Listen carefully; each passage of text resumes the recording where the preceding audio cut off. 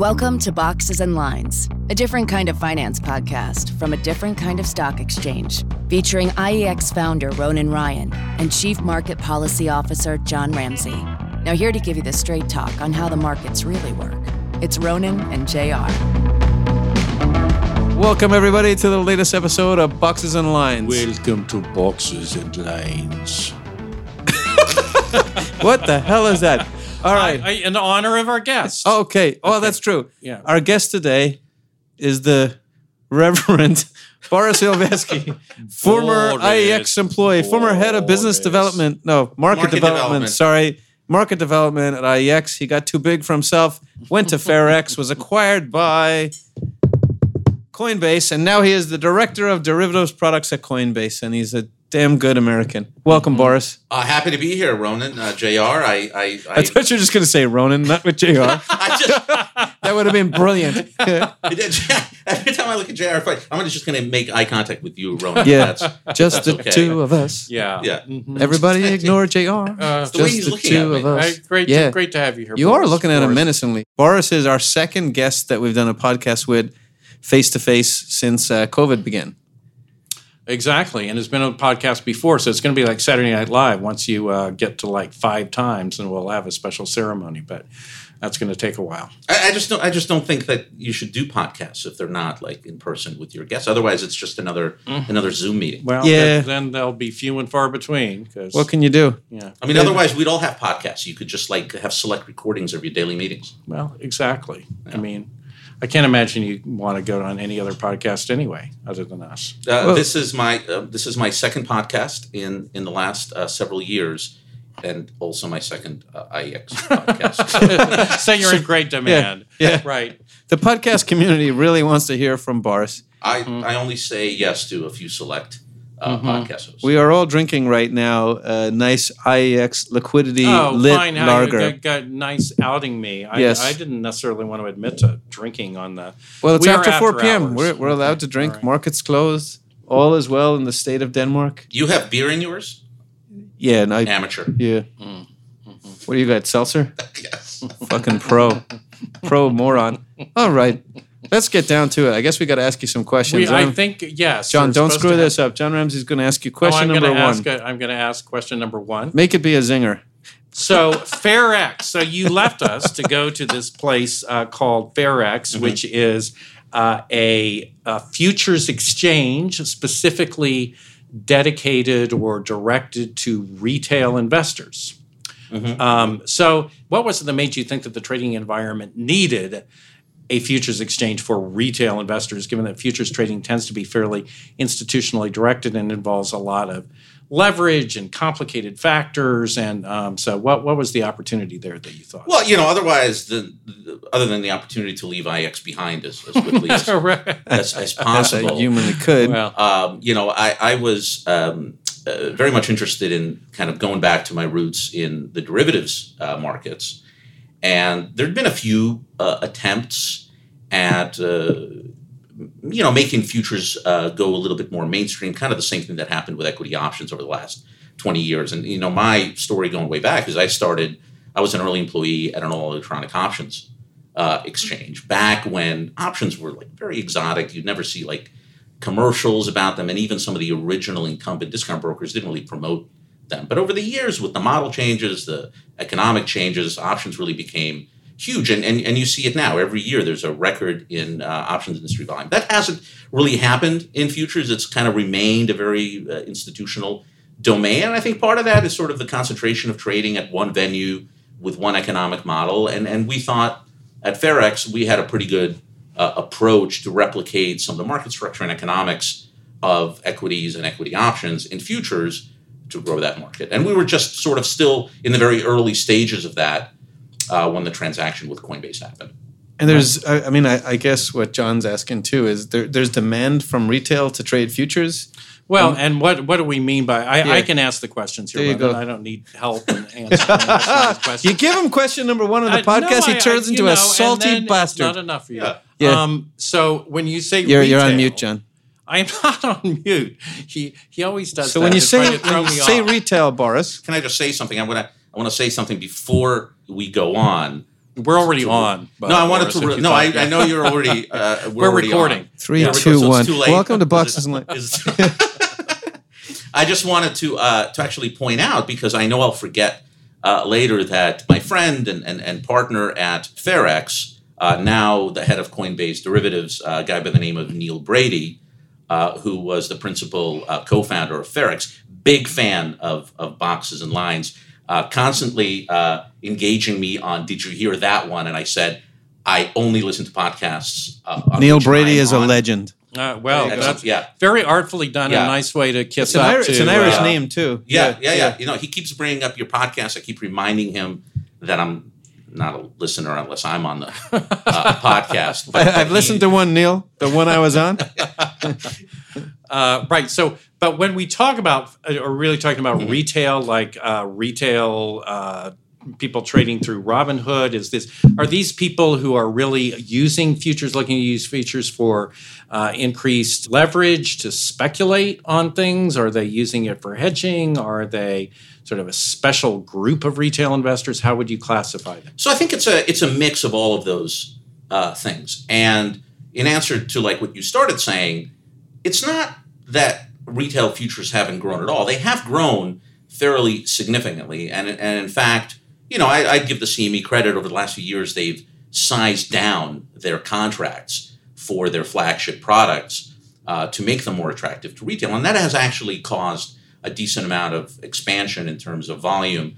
But there are a bunch of brokers that don't offer futures. When you say size down the contracts, can you explain that for the layman and JR, what you mean by that? Because sure. So I just saw his eyes go like, whoa, size down. So traditionally, and I'll use the most popular futures contracts, which are broad-based equity index futures. That's sort of the most popular contract in the land of sort of financially settled futures. Each futures contract references some underlying either commodity, traditionally like oil or gas or pork bellies. But the most popular futures for institutional retail investors are S&P futures. It's what you look at in the morning if you're thinking, is the market going to be up? Is the market going to be down? They trade 23 hours a day. The size of the contract is basically, here's where the index is. There's a multiplier, and it basically reflects your financial exposure of buying or selling a single contract. So if the index level, like the NASDAQ is at, I don't know what it is, $13,000 or $14,000, and you have a multiplier of, call it, for the micro one, even like for the little one, is 2, that's essentially a $26,000 exposure. Minimum trade. That's right. And you can't buy a fractional? No, you can't buy a fractional, but there's a decent amount of leverage, to your point, JR, in futures.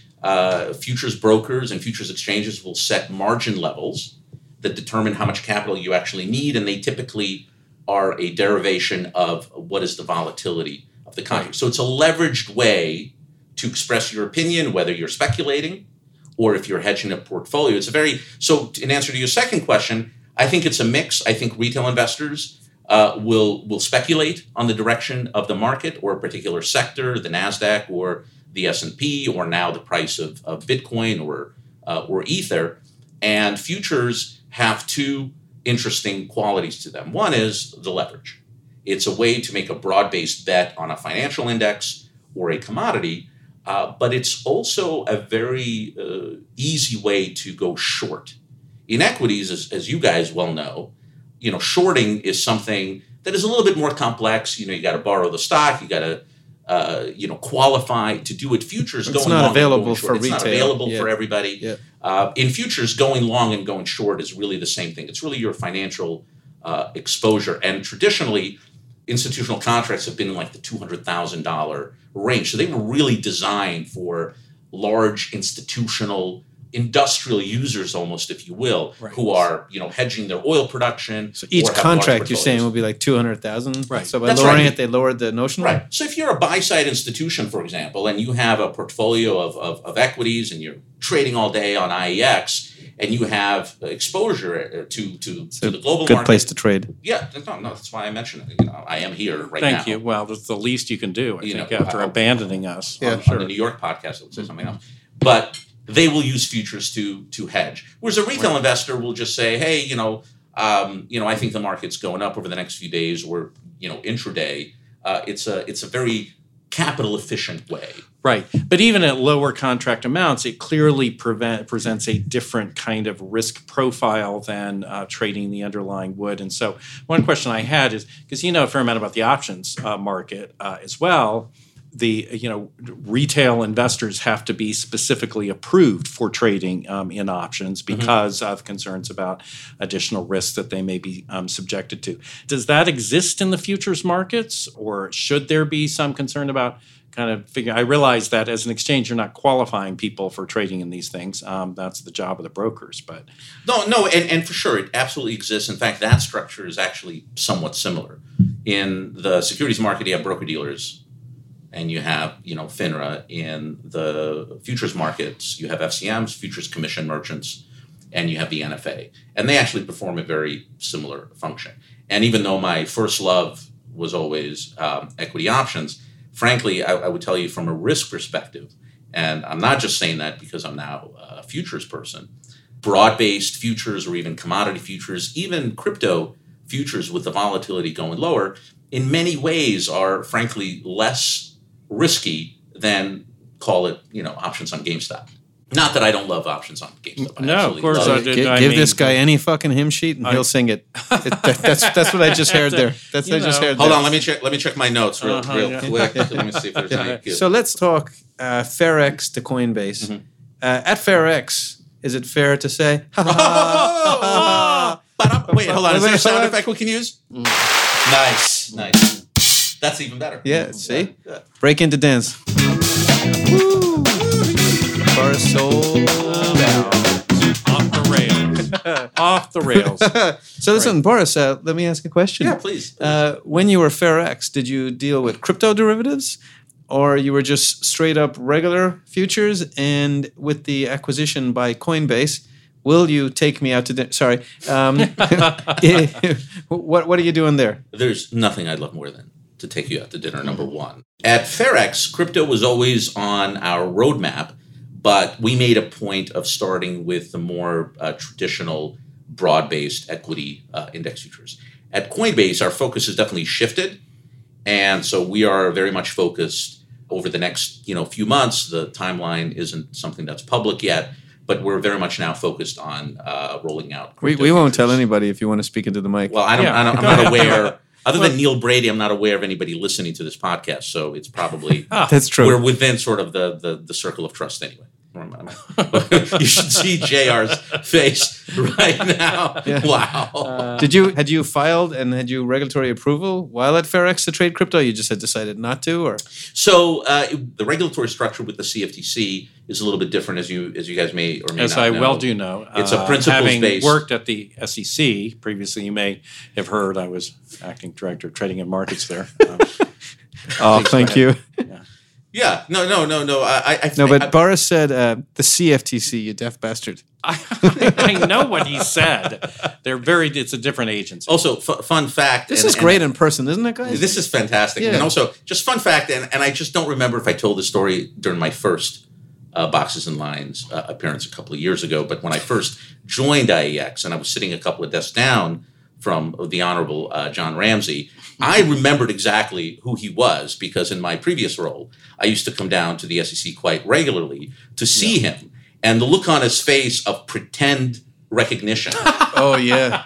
was probably the most hurt that I had experienced. Well, because I mean, Yeah. given being- your being voice, one- I can't believe that I didn't remember. it was you. the that's true. insult that I felt. I was like, what the fuck Well, is this you place? do tend to make an impression. You certainly have made an Not on impression you. Not on since. you. Well, you have not on since. John. I have- But like John is like the nicest guy here. Yeah. But like everybody I talk to, like, who knew him at the SEC people like him, but the people who went to visit him, Yeah. they were intimidated by JR.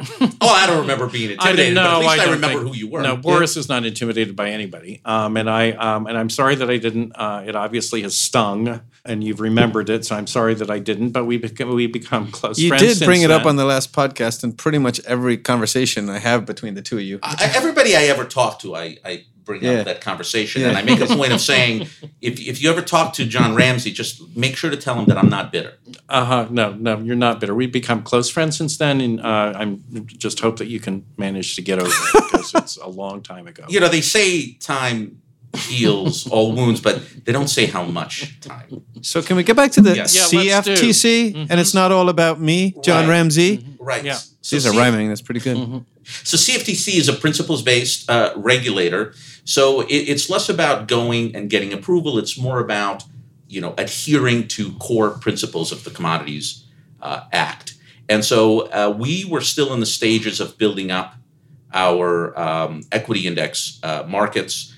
We had launched an oil product, and those products are still alive. They're still trading, but now we've definitely shifted the focus to crypto futures, certainly for the time being. Nice. And is there a lot of this might be a stupid question. Is there a lot of retail demand for this, or it's yet to be seen? So when Neil tells us when the hell this is happening, we at Coinbase certainly Can you call Neil? Believe so. He can be live on our podcast. We could probably call Neil when he listens to this, because as I mentioned, he's a top 5 listener of the podcast. He will certainly say, Boris, I can't believe you didn't actually try to call me. But then top 5 out of 3. I don't like to share. That's true. So, he does not yeah, like to share the Yeah, mic. we know about that. But if you invite him, I'm sure he would We appreciate probably will that. delete all this and have Neil radio. Yeah. Backspace all over this thing. Sounds like he knows his shit and can give us the answers. So we do think that there's a decent amount of demand. As you guys may or may not know, Coinbase has over 80 million registered users, a lot of daily active users, and one of the most sought after and asked for products is CFTC regulated crypto derivatives. So we do think that there's a decent amount of built-in demand for a regulated, listed, cleared Bitcoin and potentially ETH. Well, I can product. certainly see why there are a lot of participants out there that might have an interest in that. So let's broaden this out a little bit. Yes. And talk about fintech generally. You have left for a new startup fintech entity. Fintech itself has been evolving in a way where our last podcast guest actually talked about this, about the evolution of fintech in a way where fintech companies have now started to compete with the incumbent players, not just sort of servicing or providing vendor services to them. They're sort of competing with them. But there's also a lot of consolidation going on, as evidenced by the fact that Fair-X has now been acquired by Coinbase. Do you have a general sense about where the market is in terms of the trend lines? Is there a lot more? Do you see a lot more startups being launched? Are we kind of like into a consolidation phase now, or does it depend on what kind of products we're talking about? So I think it depends what kind of product you're talking about. In crypto in particular, and let's be honest, I've been in crypto really for the last couple of months. No. Talk with conviction. That's what we do in this industry. Well, Yeah, if I'm not high conviction, Yes. then I don't know what I am. That's what our podcast is all about. Yeah. We don't know what the F we're talking about. I don't most even know of how the we got time, to but this fucking room today. Yeah. So just go with it. And stop playing with your mic, Boris. Sorry, I set this up and you're upsetting me. What is the optimal distance? And now it's like not I staying. just like step away into the next room, Boris. People will There you still go. be Now able it's to hear working. you. It's working. It's working. Now talk. Answer part 1 of 17 of that long ass question. Thank you. I don't even remember what he said. I didn't know. So I'm just gonna. While he was saying it, I forgot about it. I just heard Fuzzy Wuzzy was a woman or something Hold on, like that. I have some prepared remarks. So I'll make a couple of points. One is crypto is, I think, in a league of its own. There's just an enormous amount of focus. There's a lot of evolution, a lot of growth in crypto. I will say, however, that fintech is like I don't know, you guys may agree or disagree. It is kind of a relatively new term. There was plenty of fintech innovation going back 20 years. It just wasn't called fintech. But ever since I've been sort of around, whether it was the ISE startup that I joined in the late 90s, there was a brand new options exchange, but all of the, going back to sort of the original discount brokers, the Schwabs and the E-Trades. In the early 2000s, there were the Datex and the Thinkorswims and the Options Expresses. It just wasn't viewed as fintech.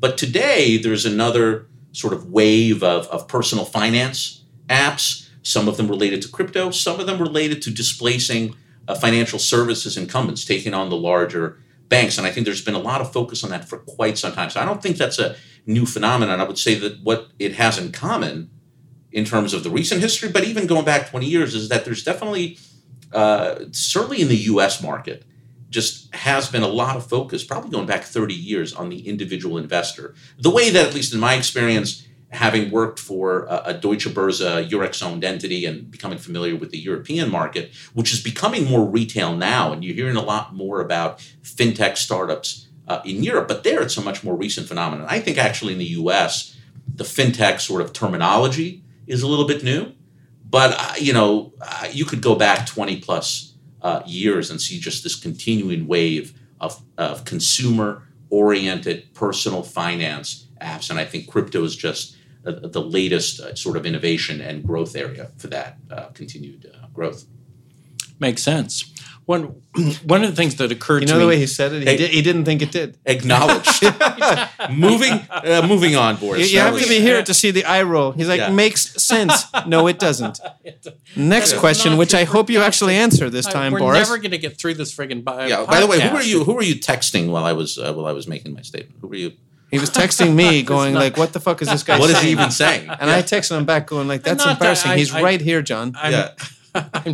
He does this all the time. Back when he was acting head of the SEC, he used to send smoke signals. Maybe that was okay when you worked for the government. Yes. Okay. One of the value of crypto futures currently is it provides a pricing mechanism because there are no ETFs that have been permitted, but at least at this point. No spot market ETFs. There are futures. Yes. ETFs, there are futures, and so futures provides a pricing mechanism that allows those to. So one question I had was at the point where the SEC does start to allow ETFs trading in the spot, does that kind of undercut the need for futures trading in these instruments because you've got a more direct way of pricing risk? So I think it's similar to how broad-based index futures relate to the underlying ETFs that have coexisted quite well together, and I think that relationship is going to be fairly similar. I think from a leverage perspective, from the ability to go long and short in sort of a futures construct, there will always be probably, I think, a robust market for crypto futures, the same way that the innovation of ETFs themselves over the last 20 years that cover broad-based markets, sector markets, commodities, ultimately hasn't really hurt the adoption and the growth that the futures markets have experienced. So I think it's another alternative, and it certainly opens up the ecosystem to additional clients, additional types of participants who may not be direct consumers of futures. But at the end of the day, futures are also, you have to remember, are a very important hedging instrument for the proprietary liquidity providers in equities, no different than the participants on IEX and other equity markets whose names I can't even think of right now. They're unthinkable. They're unthinkable. Yeah, who are they anyway? Yeah. They're all avid users of the futures markets as they're trading equities on the underlying stock markets. Well, certainly for any kind of mature market, you have to have a wide range and appropriate mature vehicles for hedging risks in various types and futures to provide that. Boris, why don't you tell us your favorite story while working at IEX that you're allowed to say on a publicly broadcast podcast? I just can't think of one. It'll come to me in a few minutes, and then I'll tell. What is your favorite story of me at IEX? To just flip it back around on you. How bitter you are that John didn't recognize you has always blown my mind away. It's a good one. My favorite one is like pretty universal. How you might be 2 to 3 feet away from me and talk to me like I'm a fucking quarter mile down the street. that you're so loud. There's so many favorites of Boris. I mean, there are people at the company that still have hearing difficulties from their exposure. So I'll give you a good story. Boris and I, we went to Chicago to meet with a bunch of... Oh, you know what? That is my favorite story. Yeah. Mm-hmm. So I can't believe it. All right, I'll take the other Chicago story. I know which one you're going to do. You front runner. Electronically front run. Haha. Yeah, I get it. It's a good stock trading joke. We went to visit clients and we were going to meet a particular client for lunch, and Boris and I said, I will walk. And we left the hotel. And as we were walking, it was a fucking torrential downpour that for the rest of the day we sat and smelled like wet wool and dead wet rats. It was horrendous. But Boris has a better story. So I actually have two stories now. There's one story that was probably on that same trip where it was actually three of us. We had another colleague with us together. We were about to go into a meeting, and Ronan, who has beautiful eyelashes. If you've never met Ronan, very long eyelashes. in person, absolutely does. They are absolutely breathtaking. Breathtaking. Yes. And like Bambi. Like exactly. Yeah. And he had one of the eyelashes stuck in his eye, and anybody who's ever had an eyelash in their eye, it's very painful. He was, practically he was in tears and in a lot of pain and discomfort. And I said, Ronan, I can see. Anyway, the point is, I saved Ronan's eye. Yep. Because it was literally about to fall out of his head. He literally reached into my eye out on the street outside a client meeting, and it was a fairly strangely intimate moment. Yeah. But Boris retrieved said large eyelash from my eye. Wow, and, that's I very went on, touching. Fucking dominated the meeting. I'm I mean, it really. As you tend to we do. couldn't have done that meeting without Ronan being at full steam. Right. And Yes. Needed 100%. And he was able to effectively bat his eyelashes as he tends to do in meetings in order to disarm the opponent. Yeah. My other story, which Ronan will remember also, was we were, I believe, driving to Ballackinwood, Pennsylvania. Oh, God, yes. And I was showing off my fairly new Tesla that I was very proud of at that time. Yes, I know how proud you are. And I couldn't hear the navigation over the sound of my own voice, which Ronan can appreciate. And I believe added at least a half an hour to the trip because I couldn't follow any of the directions as I was explaining to Ronan all of the wonderful features. Yeah, Boris gave me every feature of what this car can do. But what it seemingly can't do is speak audibly enough with the GPS to get us to the fucking location. So we could change lanes without looking and go like 0 to 700 miles an hour in 1 second. But Boris could not use the GPS, and we put like a half hour as a under-exaggeration. Well, what happened was that Ronan actually turned to me at one point and said, but I don't understand. Like, why? I mean, I see the map. Why can't you? What? It doesn't say the directions out loud. Yeah. And I believe what I actually said was, well, no. I have the sound turned all the way down because it's distracting me from what I'm saying. And I think we barely made it just on. Which is a metaphor for your path through life, the way that you approach. All right, then we have a question that hopefully he prepared for. It's the question of questions. Well, I don't know how he couldn't have. I mean, he's already answered call Neil this if you don't have this answer. Yeah, but we did probably ask you once. You have to tell us your favorite Wall Street movie and why. Oh, my favorite Wall Street movie. That's a good one. I feel like I had an answer a couple of years ago because we had this conversation. We wouldn't have let you out of the tiny sweat booth that we used to record in had you not given us an answer. And I just feel like I don't know. Well, this will be an interesting exercise to compare your answers. Yeah, I hope you picked the same one for the same reason. This is Go. really Tell me. This is really really tough because I feel like everybody says it's Wall Street, but I feel like I would have said no. Well, don't tell us what you think you would have said. I know, just but tell now us what you know we're fucking live and recording here. Yeah. No. FYI. Does anybody ever say Die Hard because it's both a Christmas movie, but it also has bearer bonds in it? No. Can I like because I feel so you want to rewind it and go, Boris? What? So no, now we're going to ask you the question. Let's just put it to bed. All right. So you're going with Die Hard? I don't know. Now I feel like I have to. All right, now that you've joined our podcast, we must be happy to give you a pair of IEX Boxes Line socks. Oh, thank God. Here.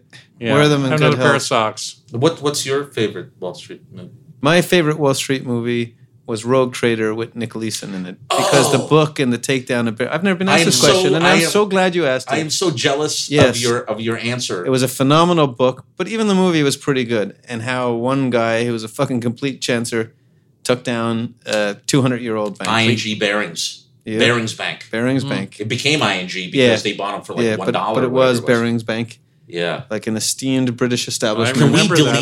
Can we edit out the last 10 minutes? And I would like now to have Ronan's answer. Boris. It's been an extraordinary time. We've so much enjoyed having you here. I wish you listeners could see John Ramsey's face as he talks, because he did not look like he had an extraordinarily good time as he made that statement. It's wonderful. It's always lovely to see you. Boris, you're welcome back anytime except anytime in the next 2 years. We're doing another one of these next Wednesday. Right? I mean, let's give it a rest for a little bit, but eventually we'll have God bless you, Boris. God bless you, and God bless all our listeners too. Oh, always a pleasure. Boxes and Lines. I don't do accents. On this. Over and out. Boom. Boom. Boxes and Lines is a podcast from IEX Exchange. It is hosted by Ronan Ryan and John Ramsey. Executive produced by Sarah Forster, with support from Benstown. For more information and to hear more episodes, go to iexexchange.io/podcast. Thank you for listening to Boxes and Lines. The information and opinions expressed in this podcast are provided for informational and educational purposes only, and IEX Group Incorporated and its affiliates do not make any representations or warranties as to the accuracy or completeness of the information contained in this podcast. Nothing in this podcast constitutes a solicitation or offer to buy or sell any securities or provide any investment advice or service. Some portions of the preceding conversation may have been edited for length or clarity. Copyright IEX Group Incorporated, all rights reserved.